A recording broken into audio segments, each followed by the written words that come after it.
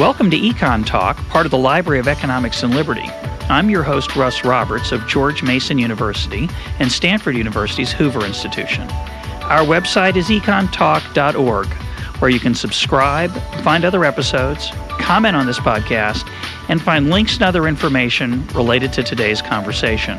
Our email address is mail@econtalk.org. We'd love to hear from you. Today is March 15th, 2011, and my guest is Gavin Andresen, principal of the Bitcoin Currency Project. Gavin, welcome to Econ Talk. Hi, Russ. Great to talk to you. Well, I have to say, I get a lot of emails from listeners encouraging me to interview somebody or talk about some issue, and I think I've gotten more encouragement about Bitcoin than any other topic or person. So I think that's a good thing for Bitcoin. There's a lot of interest in the project, and what we're going to talk about today is what is Bitcoin and what are its prospects for the future. So let's start there. What is Bitcoin? Well, the short geeky answer is Bitcoin is the world's first distributed electronic currency. If you're not a geek, some of those words probably don't make any sense to you. The non-geeky short answer is that it is a new kind of money that we're using on the Internet. Are you a geek, Gavin? I have to clarify that to start with. I am a geek. Okay. I'm a programming geek. Okay, so I may have to translate from time to time if you don't translate yourself. Okay, so the non-geeky, this is Internet money. This is money available on the Internet to use. Where's it come from? Well, that's the interesting thing about it. Unlike the money we typically think about, dollars and euros and credit cards that have a kind of one central organization that creates it and controls it. This is distributed, so it's people running Bitcoin software on their computer, and the people running the software are actually the people who generate the Bitcoins. So how does it work? Well, from a user's perspective, you either sign up with an online Bitcoin service that holds your Bitcoins for you, or you download this software and run it on your computer. And the software keeps track of the Bitcoins that you own. It gives you an interface to send Bitcoins to other people. And also has an option, if you download the software, to try to generate Bitcoins. So you can actually try to create money out of thin air, which is, we'll go into much more technical detail maybe a little bit later on why that actually works. Right. So one of the challenges, of course, of any new currency is trust. So why don't you talk about the role that trust plays in currency generally and what role it's playing with Bitcoin? Sure. Trust is, if you really think about it, money is all about trust. We trust our central bankers not to create money willy-nilly and have runaway inflation like they had in Zimbabwe. We trust that money is hard to counterfeit, so that when we get a dollar bill from a merchant, that we're not getting something that we take to the bank and then the bank just says, "Oh no, that's not a real dollar bill. Sorry." So trust is huge, and that's really I think the biggest barrier for Bitcoin is to try to get ordinary, everyday people to start trusting it, as opposed to people like me who are geeks. Getting the geeks to trust it, I think, will be fairly easy because it's a currency and an open source project. So I've actually been leading the open source project for the last month or two, and because it's open source, because anybody can look at what it's doing, people can and have been looking at it in detail, figuring out exactly is it possible for somebody to steal your Bitcoins? What are the different ways that maybe somebody could create Bitcoins that don't follow the rules? All of these other things are hashed out completely in the open. And so in the last 6 months or so, really, a lot of geeks really have looked at it and have become excited about it, because so far nobody has been able to kind of poke holes in it. It seems to be a solid system that is trustworthy. So let's stop on that trust issue for another minute. If I take, let's say you're a guest on my show, we don't pay, unfortunately, but let's say we did pay, and let's say we paid you $100. So if I give you $100 in cash, I could send you 5 $20 bills in the mail, which is a little bit nerve-wracking because they might get lost. Right. Or I could send you a check for $100, and that check would allow you to draw on my resources, my currency that I'm holding and that I've deposited in some form in a bank. Of course, the irony is that there's a certain really high level of trust with current money of all different layers and levels. So, for example, George Mason or the Liberty Fund, which runs this podcast, if they want to send me money, I never see any cash, right, from them. We have a pretend. We have a little fantasy, a magic game we play where they tell me they're sending me something. It's all electronic. It's all bits. It's all ones and zeros that go into my bank account. I never see the cash, right? We think of cash, we think of money and payments as green pieces of paper, but increasingly they're not. There's a fiction involved that we're trading this thing called U.S. dollars. Now, when I take the dollars from a pay source, or if you were to accept my dollars, you accept them because you think you're going to be able to spend them. That's the most minimal level of trust, right? The counterfeit example gets at that. Right. But if no one took dollars, you'd be a fool to accept them as payment. You'd ask for something more reliable or something you thought you could spend. And as you point out, if the government, which runs the dollar show, makes too many of them, then what you can buy with those dollars could change. You could still use the dollars, but what it would be able to purchase, it might say $100, it might be 520s, but what you can get for 520s might not be so stable. So that's another issue of trust. Now, how do those two issues, if we think of those two, sort of, can I spend it, and is it stable? Am I going to get $20 worth of stuff for my $20 bill, or what I think is $20 worth of stuff? How do those operate under Bitcoin?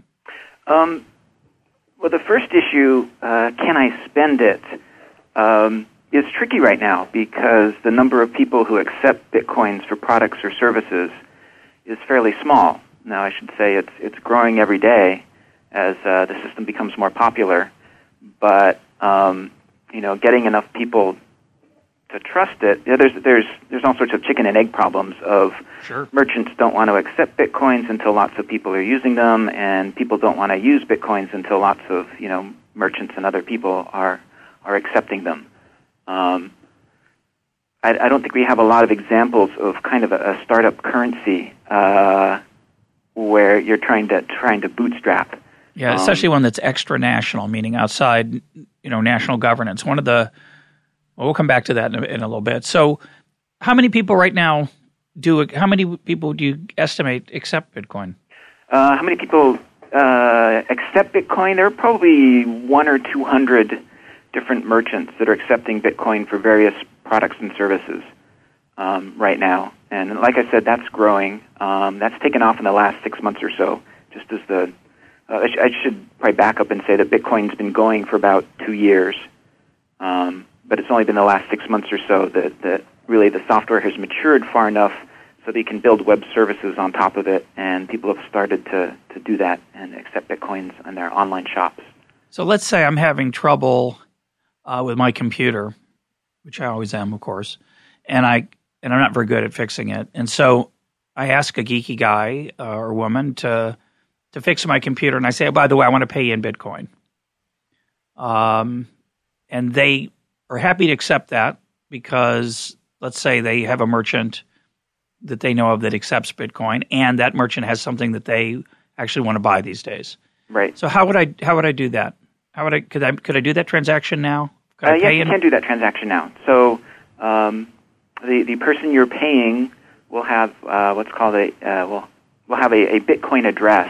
Let's make it you, Gavin, to make it simple. Actually, go ahead. So yes, I would send you my one of my Bitcoin receiving addresses. Okay.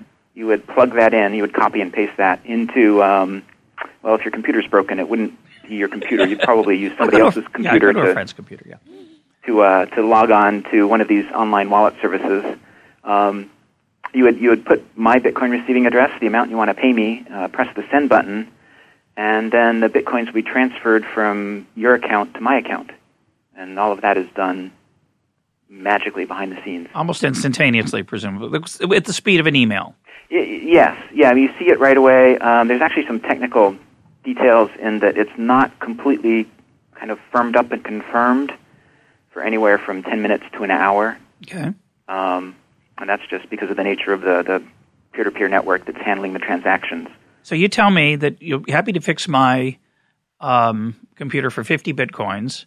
Is that the name of it, by the way? Is that the plural? Yes, Bitcoins. Bitcoin. So you do 50 Bitcoins. We agree on the price, but I don't have any. So what do I do? Do I have to find another geek who's got an urge to learn some economics, and I give him a lecture, and they pay me 50? That would work. Yep. Okay. I mean, there are Bitcoin exchanges which will exchange dollars for Bitcoins or Bitcoins for dollars. So I can buy them. So you can buy them. Yep, using another currency. What's the exchange rate? Right now, the exchange rate is about one Bitcoin. It costs 90 cents. Okay. So now that's been varying a fair bit. I think a week or two ago, it was actually up above $1. And what if I don't want to do that? Those are two ways. I can earn them by doing a service for somebody who pays me in Bitcoin, the same way I could get dollars. Right, yep. Or I can swap them, the same way I can get dollars if I'm French. Yep. I could do that. Is there a third way? There is a third way. You can generate them. Or how do I do that? I should say you can try to generate them. So we haven't talked about kind of how Bitcoins are generated, but for now at least you can take it. Why don't you start with that? Sure. Well, the way the Bitcoin system is designed, 50 Bitcoins are created approximately every 10 minutes. And so there's an algorithm that everybody is running on their computers. Who has the software? Who has the software and are trying to generate Bitcoins, where essentially you're in a race to try to be the first one to solve a cryptographic problem to generate new Bitcoins. And if you happen to be lucky enough to win that race, then you announce to the network, I have created 50 new Bitcoins, and all of the rest of the network checks to make sure that you actually did solve the problem correctly. And then if you did, your new Bitcoins will be accepted into the system, and you'll have 50 brand new shiny Bitcoins to spend. So the classic metaphor for increasing the money supply in a central bank operation is a helicopter drop, right? Which isn't what they actually do. What they actually do is they buy assets and put money into the economy that way. But this is the equivalent, right? So this is the way you're adding Bitcoins in a very specific, steady way into the system. Yep, and it's designed. The algorithm is actually very clever, and it's designed to be incredibly stable. So right now the rule is 50 Bitcoins approximately every 10 minutes, and the entire network of computers adjusts the difficulty of this problem that's being solved such that across the entire network, no matter how many people are trying to generate Bitcoins, only 50 are created every 10 minutes. So if more people join, more computers are working hard on this race, the finish line gets farther away, so that on average it still takes 10 minutes for somebody across the network to solve the problem and generate the 50 Bitcoins. So you said there's 100 to 200 merchants who accept them. How many people have the software on their computers to hold Bitcoins, to use them? It's a little bit hard to tell. Roughly? Roughly 5,000 to 10,000 people last time I checked, which was a month ago. That's the number of people actually actively connected to the Bitcoin network. So I should say you don't actually have to be actively connected to the Bitcoin network to use Bitcoin. You can use one of these online wallet services, and they'll connect to it for you. So it's hard to tell, how many people are using those online wallet services. I don't have numbers on that, but somewhere in that 5, 10, maybe as many as 15,000 people range. So why do you want to increase the number, and how do you think? Tell us the origins of Bitcoin and why the decision was made to have that steady increase, and is it perpetual? Sure. The origin of Bitcoin is interesting. It was actually created by this mysterious person who calls himself Satoshi Nakamoto. Now, I have never met Satoshi Nakamoto. I have never spoken to him on the telephone. I've only communicated with him electronically. And I'm pretty sure that Satoshi Nakamoto is actually a pseudonym, that is not his real name.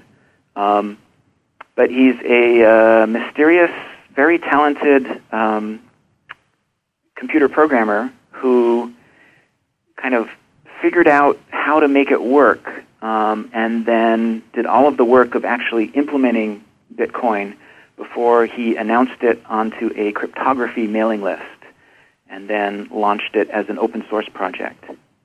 And so, tell us what open source means for people who aren't familiar with it. Open source just means that the source code, the actual computer programming language code, is available for anybody to look at, anybody to, well, in this case, it's available for anybody to take and modify, do whatever you like with it. So, it's completely free and open. And what stops somebody from, say, altering the rate of growth from 50 Bitcoins in 10 minutes to 75? Well, if somebody tried to do that, then everybody else would check their Bitcoins and see that the rate that they're creating them doesn't match what everybody else agrees should be the rate, and they would just reject their Bitcoins. They wouldn't be accepted. Nothing stops you from taking the Bitcoin software and creating your own version of the system that has different rules. But that's actually very easy technically. The hard part is to get anybody else to actually use your new currency. I mean, why would they want to use your currency that has no merchants, has no infrastructure built up around it? So so when you say it's open source, it's not open source to alter for the current system of Bitcoin. That's stuck in place. That is stuck in place. I mean, and I should say, we do alter it. We do fix bugs. We do talk about, changing kind of on the margins the way the system works to, prevent security breaches or, other things. I mean, you asked why 50 Bitcoins, why was it designed that way? Those kinds of core rules are pretty set in stone. I mean, it would require everybody running the software, or, well, actually I should say a majority of people running the software to agree, yeah, we think 50 Bitcoins is not the right amount. Let's generate 100 every time, 100 every 4 minutes instead of 50 every 10 minutes or whatever. You'd have to convince the majority of people running the Bitcoin software that was a good idea, and then convince them to download and run a new version of Bitcoin. So when you say we do alter it, we worry about security breaches, we check for bugs, we improve it, who's we? Bitcoin is actually a pretty loosely organized open source project. So it's anybody who's kind of interested in working on it, and this is how I got involved. I actually found out a bit about Bitcoin last May, started looking into it, got convinced that it would work, and started just writing code and submitting patches for it. And now, 6 months later, I'm the de facto kind of leader of the technical project. So there is no official Bitcoin organization. It is just an open source project with a website, bitcoin.org. And anybody who is interested in working on it can come in and work on it. And the better your code, the more likely it is to get accepted by all the rest of the people running the Bitcoin software, and the more likely it is for those of us who have access to the official version of the software to approve your changes and allow them in. So for those of us who aren't geeks, help us understand how that open source approval works. So, for example, let's suppose somebody sees a way, one of the users sees a way to make the system work faster. Yep. And they propose a change in the code. But they sneak in a little thing that funnels Bitcoins to themselves. Right? So those of us who aren't, I know you're laughing because it's a stupid question, but or maybe you think it's a great idea. Oh, no, it's not a stupid question. So what stops that from happening? Well, the process is, on the Bitcoin.org website, there are forums where we talk about potential changes. There's a source code repository where all of the source code lives. Anytime any change is made to the source code, everybody sees it. Everybody sees that a change was made. You can very easily see what the changes were. So in your case, if there was some funky code that was checked into the source tree that made Bitcoins go someplace else, there are going to be at least 10 or 15 people, looking at every change and wondering, what is this line of code about right here? So there actually is quite a lot of scrutiny of every change that goes into Bitcoin. And it's community consensus as to which changes are accepted and which changes aren't. So when you say consensus, is it a literal vote? Sometimes there are literal votes.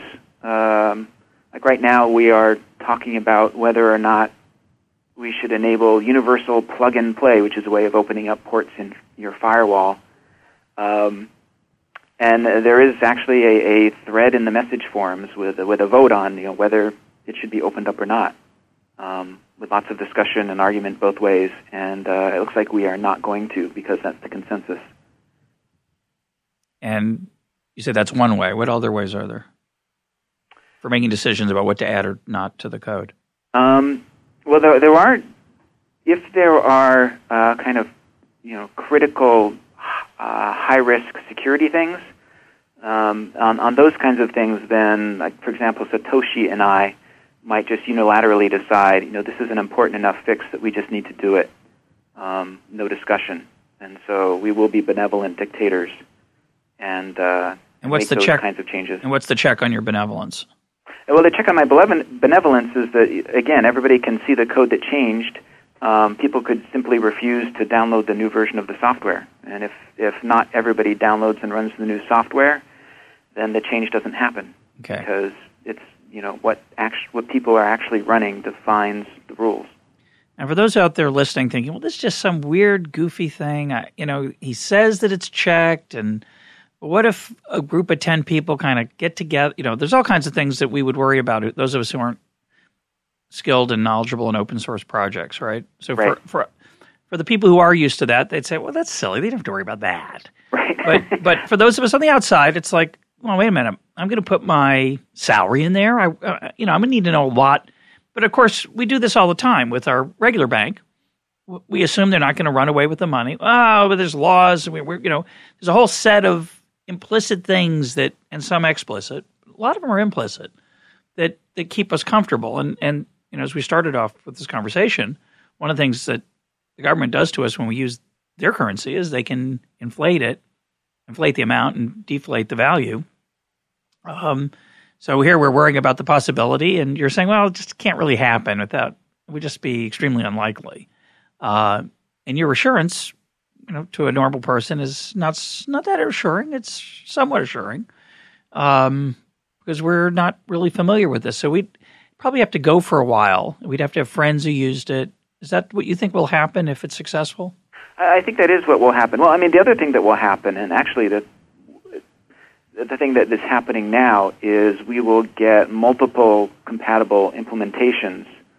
So you don't have to trust that Satoshi and I are not going to let anything evil into the version of Bitcoin that you download. There will also be a version from, actually just recently, an employee at Google has created a compatible implementation of Bitcoin that he's been working on and that Google has approved, and is also being released as open source. So, I think you'll also see kind of branded versions and using branding to get some of that trust. So you may not trust this wacky little open source project, but maybe if it has the Google brand name on it, that might help a lot of people. I think it would. Trust that it. I'm not sure it should, but I think it would. We know they don't do evil, so we don't have to worry about that. So we got sidetracked. Why 50 every 10 minutes? And is that forever? That's a good question. Or is that a decision we'll make as whatever that means? But well, the rules as they are currently designed, and as I imagine that they will remain, are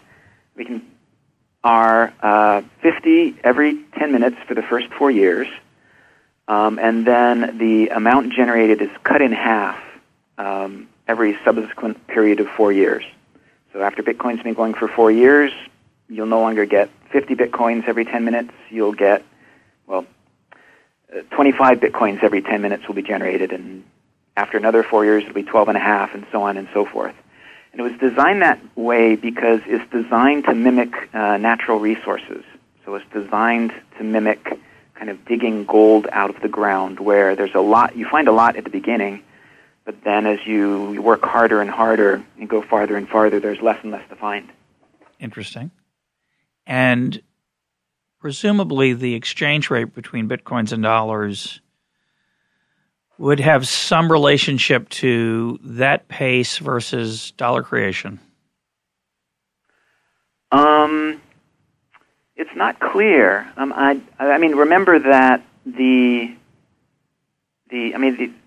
I'm not an economist, so maybe I should talk to one. But the value is supply and demand. The supply is fixed by this generation rate. So yeah, I suppose if the generation rate is cut in half, and demand remains constant, or growth in demand remains constant, then you're going to get price increases. Well, no, I think it would go the other way. I think I'll just speculate about this for a minute, and we can, I'm thinking off the top of my head. Sure. I'm not an economist. So, but I think what's happening is there's a growth rate of bitcoins right now, and it's going to slow over time. I saw a presentation you did actually on this, which we'll put a link up to, a video presentation. So basically it's rising at a decreasing rate, and eventually it's going to level off at some amount. Now, that means that way into the future, way meaning not so far, but 8, 12, 16 years from now, the amount will be relatively stable, which means that if the dollars are not,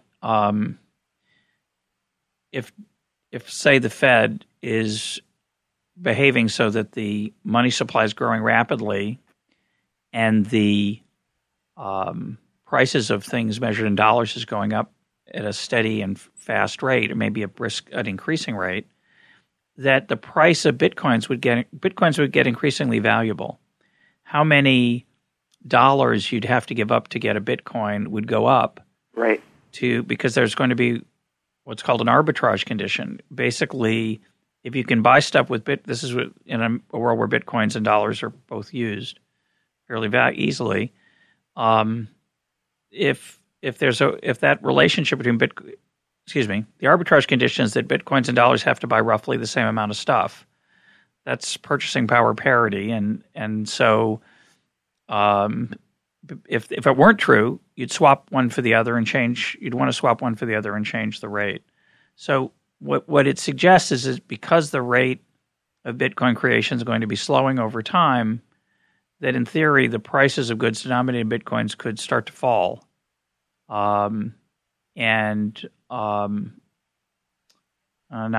have to think some more, but that's. No, I think that's right. I mean, Bitcoin is kind of designed to become more valuable.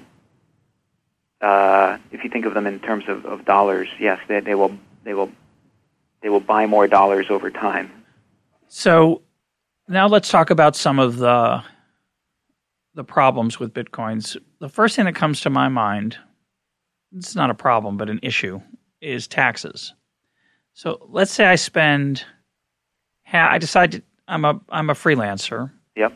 I spend half my time consulting for a bunch of different firms, and then I have one client I spend my other half time on. Now, let's suppose the other half time is, let's say it's Google, and I tell Google I don't want to be paid in dollars anymore. I want to get bitcoins, and I'll accept the rate you've been paying me in the past, translate it into bitcoins at the current Bitcoin dollar exchange rate, and I'm willing to do that because I know there are enough merchants who sell stuff I want for at least half of the purchases I make right now.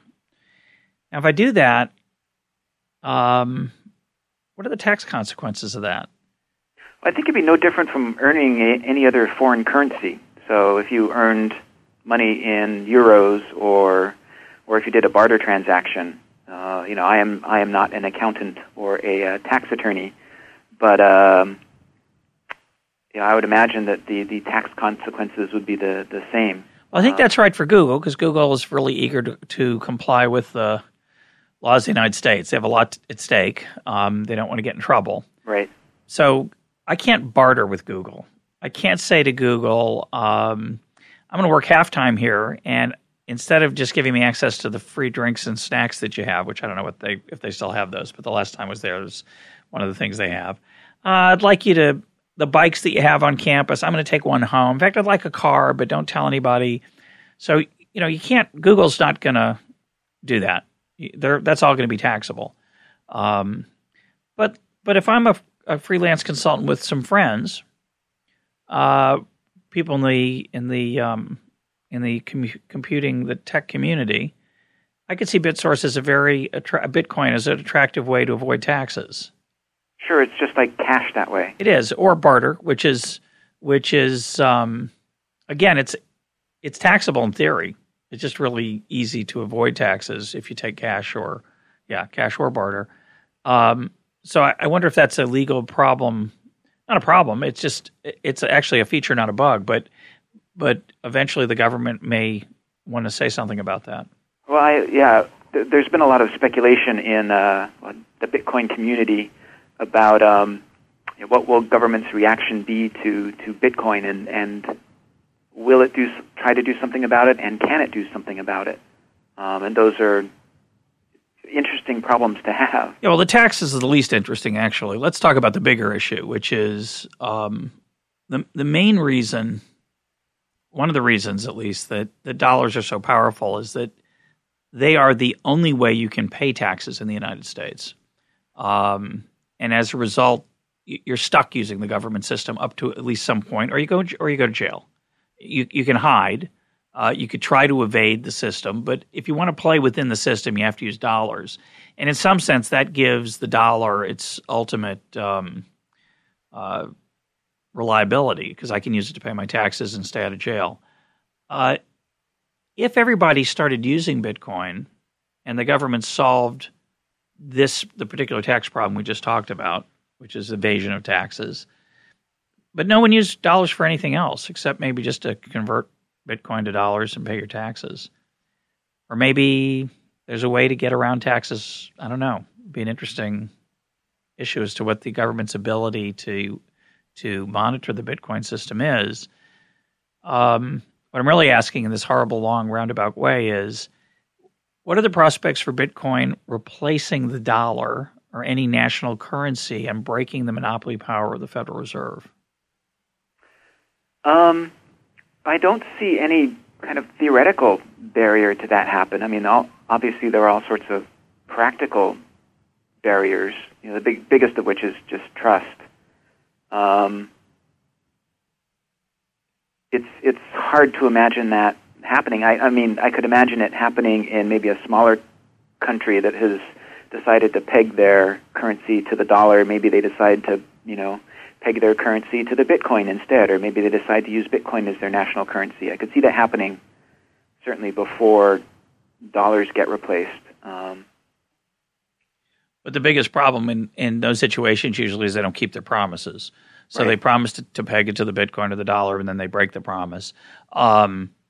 If I'm thinking, the reason that the project has so much appeal, besides it's cool, right? That's one appeal. It's very cool. It's very cool. Even I'm starting to think it's cool. But the really cool part of it is, wouldn't it be great if we could just run our lives this way?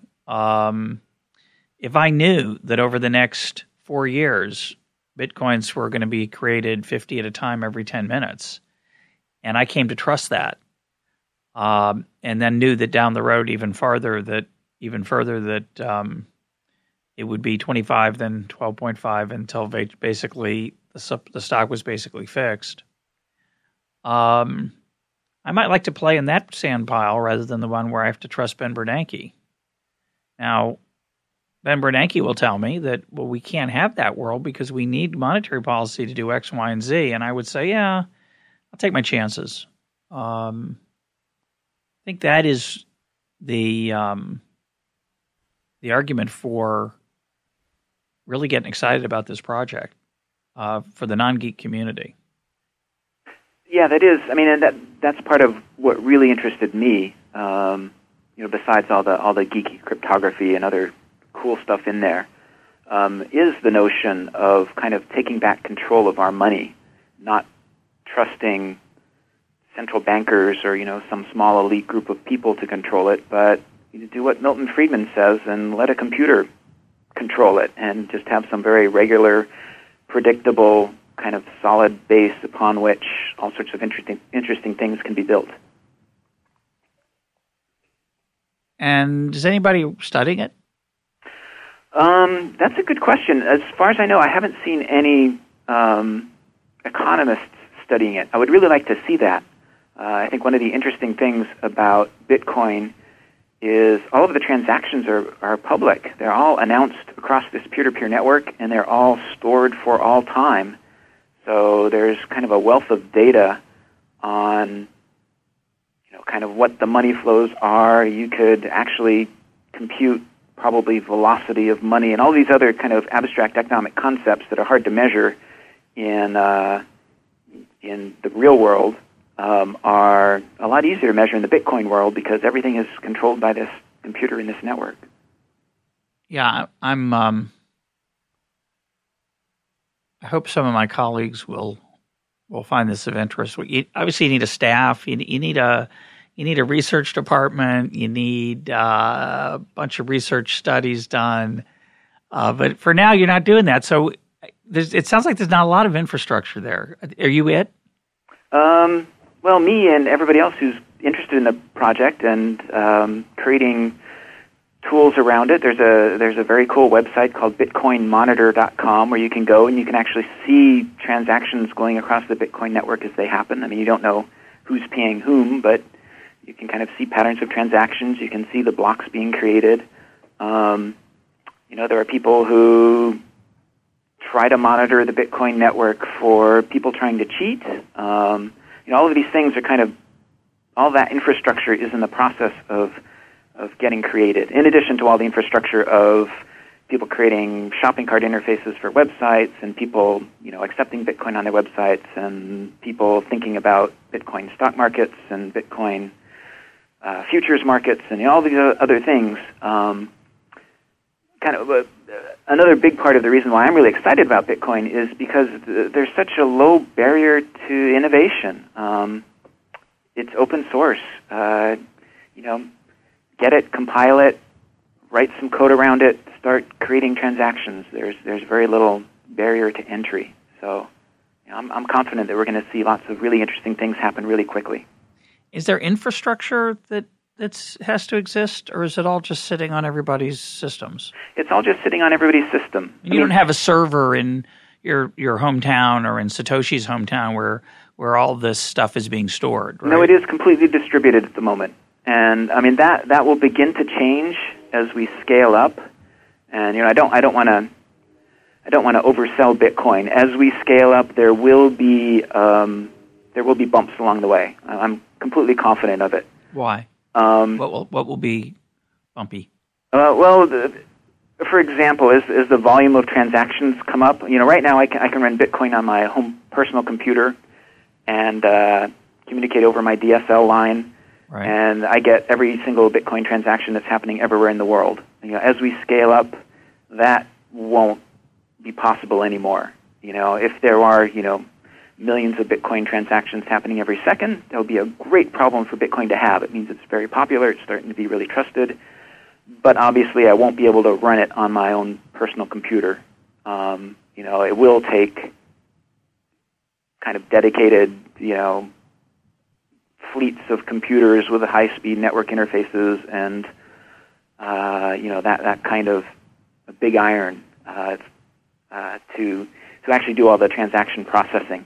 Now, I'm confident that will happen and that will evolve, but, all of the people right now who are trying to generate Bitcoins on their own computers and who like the fact that they can kind of be a self-contained unit, I think they may not be so happy if Bitcoin gets really big and they can no longer do that. They have to start to trust somebody who is running one of these bigger data servers. One of the interesting parts about it, think about it, is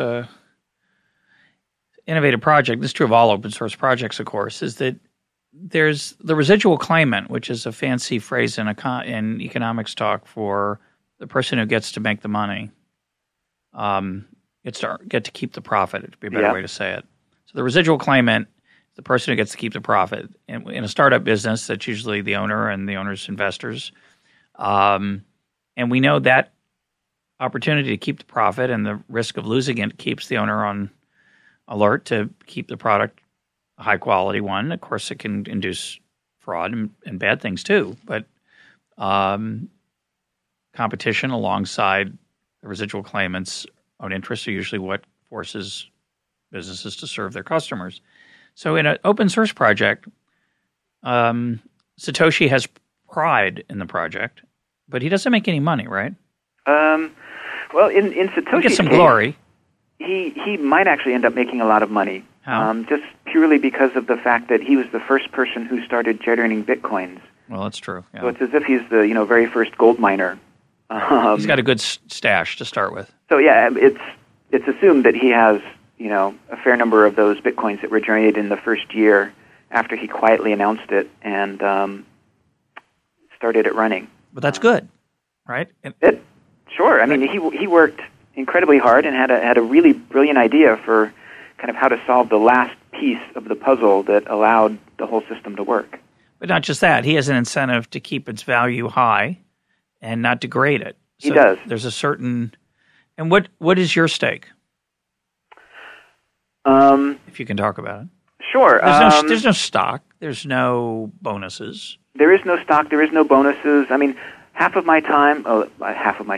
I try to spend half of my time working on the actual open source project itself, and the other half of my time creating a Bitcoin-related startup. So yeah, I'm hoping that my Bitcoin-related startup will be successful. I'm working on the Bitcoin open source project because there's no chance that my startup will be successful if Bitcoin fails. So, but do you receive a salary? I do not receive a salary. No, I've done software startups in the past, and my wife's a professor at the university, so I can afford to take a couple of years and try really risky things. So in one dimension, it's a labor of love, right? Yep. Because it's cool and fun. And the other dimension, though, is that it could lead to something profitable for you through these other ventures. Yep, I'm hoping so. And how many are there like that? Obviously, you're not involved in all of them. So what's the universe of people trying to do, again, is it 5 or is it 50? 500?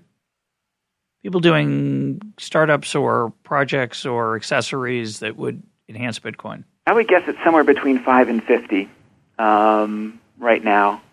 Although there are probably quite a few projects that I don't know about, just that they're keeping quiet. There are at least 10 or 15 that I know of, which range all the way from 20-year-olds who know how to program and have some extra time that they outside of their college or whatever, just trying out something related to Bitcoins, to people who are very serious about finding angel capital to build businesses around Bitcoins. That would be very cool. So it definitely runs the gamut, and there are lots of different things happening, lots of innovation. Is there ever the potential for the infrastructure of Bitcoin to be a paying pursuit?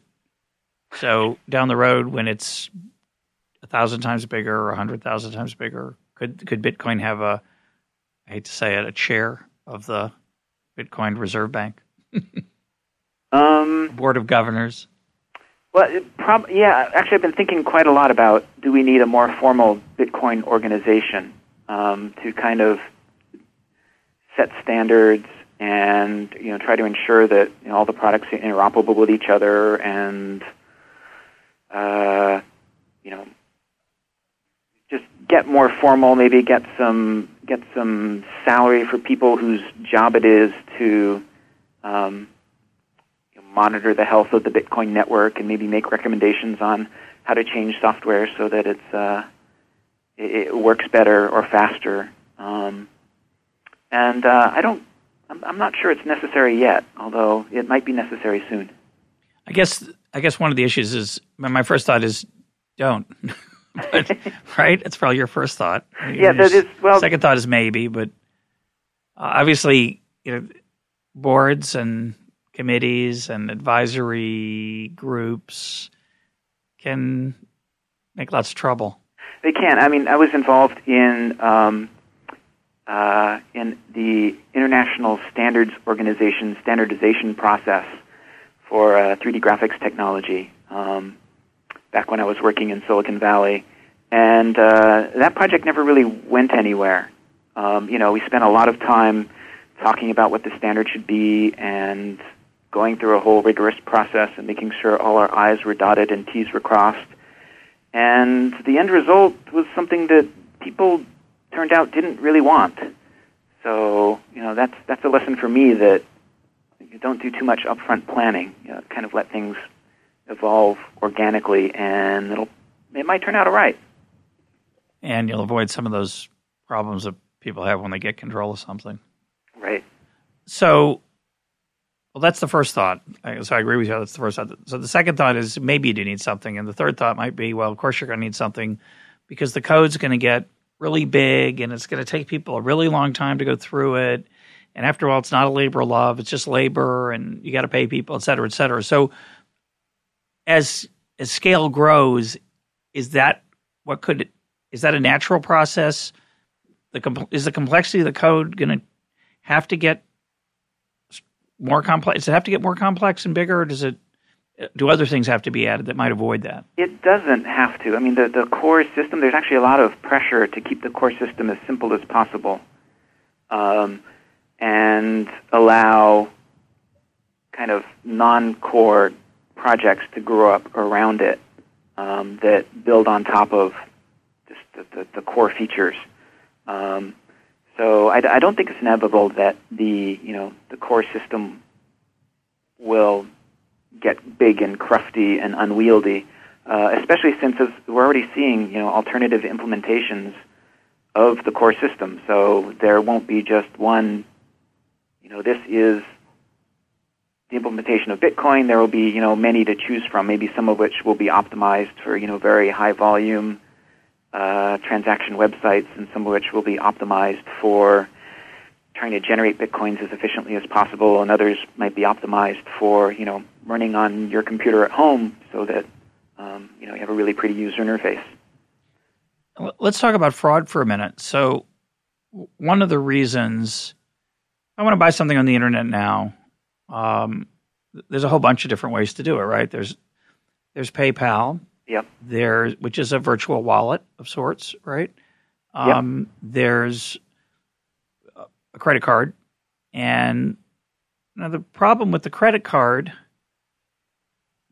is that somebody's got to pay a fee usually to use it, and the reason they have to pay a fee is that some people don't pay their credit card bills, and there's a big infrastructure of cost around the process of verifying transactions, preventing fraud. Would Bitcoin save some of those resources? It should, theoretically. Bitcoin transactions are non-refundable.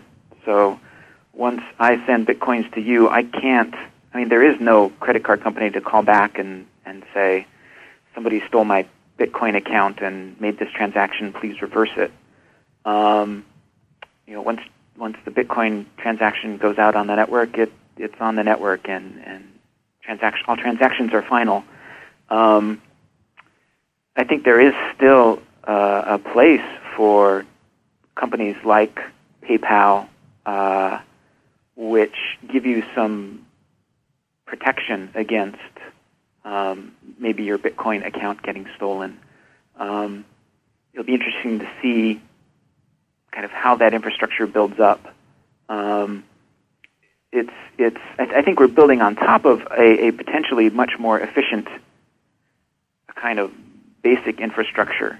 And I think you'll see a lot of existing services. Like I could imagine PayPal allowing you to store Bitcoins in your PayPal wallet, just like today you can store dollars and euros in your PayPal wallet, and it'll keep them separately.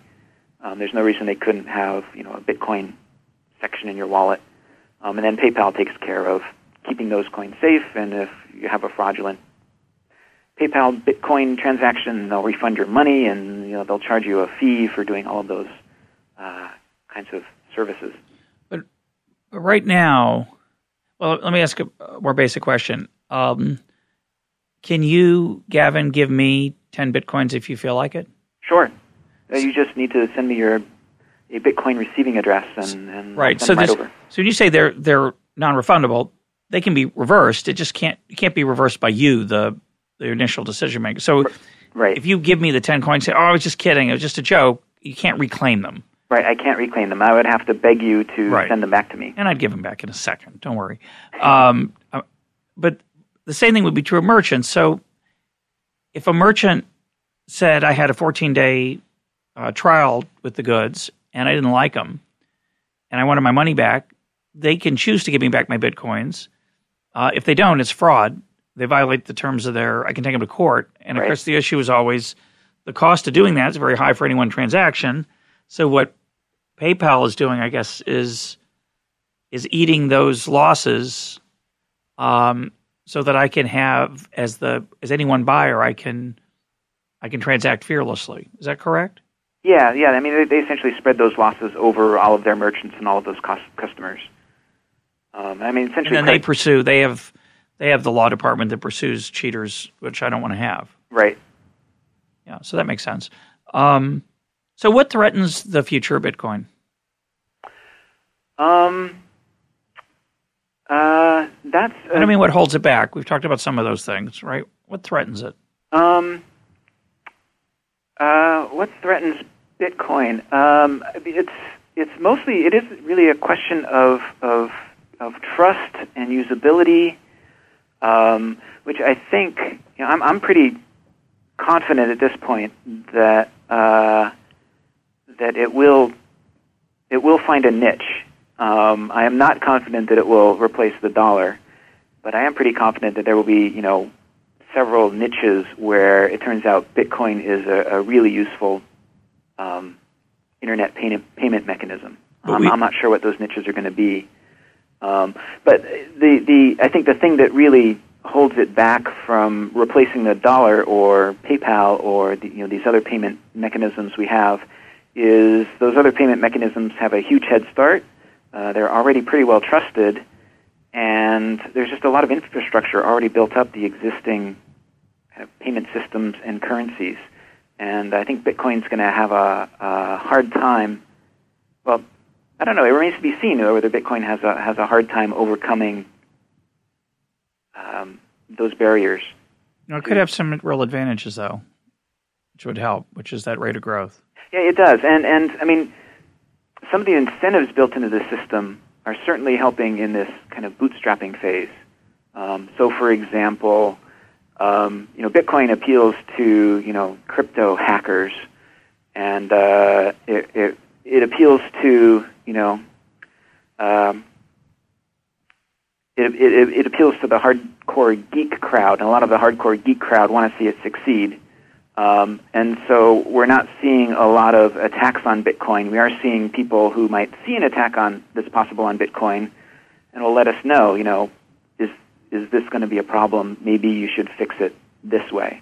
So I think there's a lot of incentive for people who are, kind of early adopters to help make the system stronger. The question is, could the government take my Bitcoins without my consent? Well, if they can take your computer, physically take your computer that holds your Bitcoin wallet, and you haven't bothered to encrypt it with a password that only you know, then they can do it that way.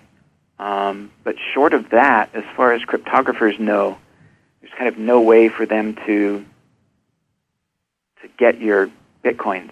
That's the coolest thing about this to me, is that it really tests your feeling about the word virtual, right? It's as real a virtual currency as you can imagine. It's a very cool thing.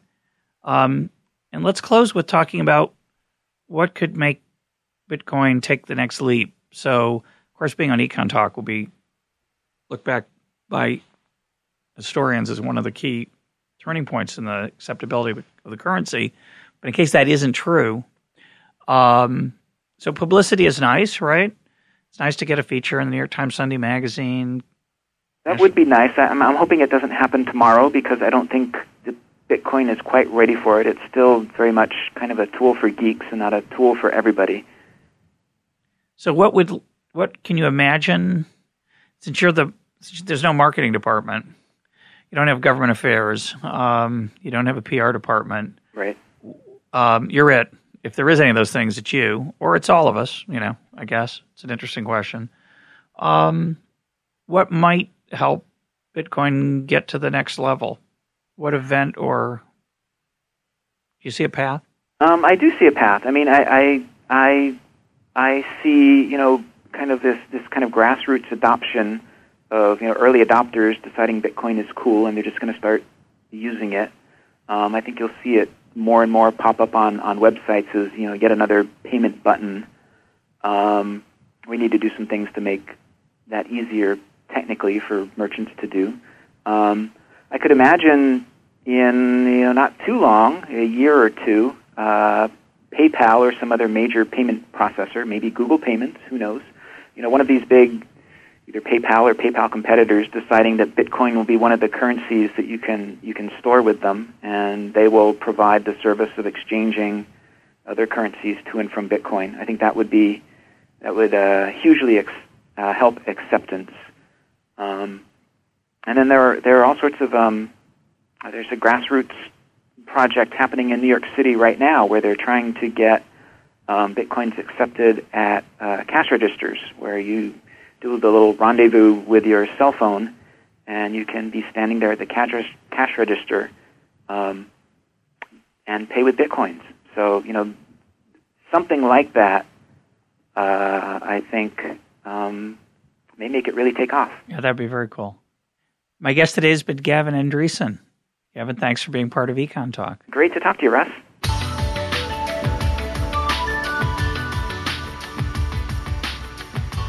This is Econ Talk, part of the Library of Economics and Liberty. For more Econ Talk, go to econtalk.org, where you can also comment on today's podcast and find links and readings related to today's conversation. The sound engineer for Econ Talk is Rich Goyette. I'm your host, Russ Roberts. Thanks for listening. Talk to you on Monday.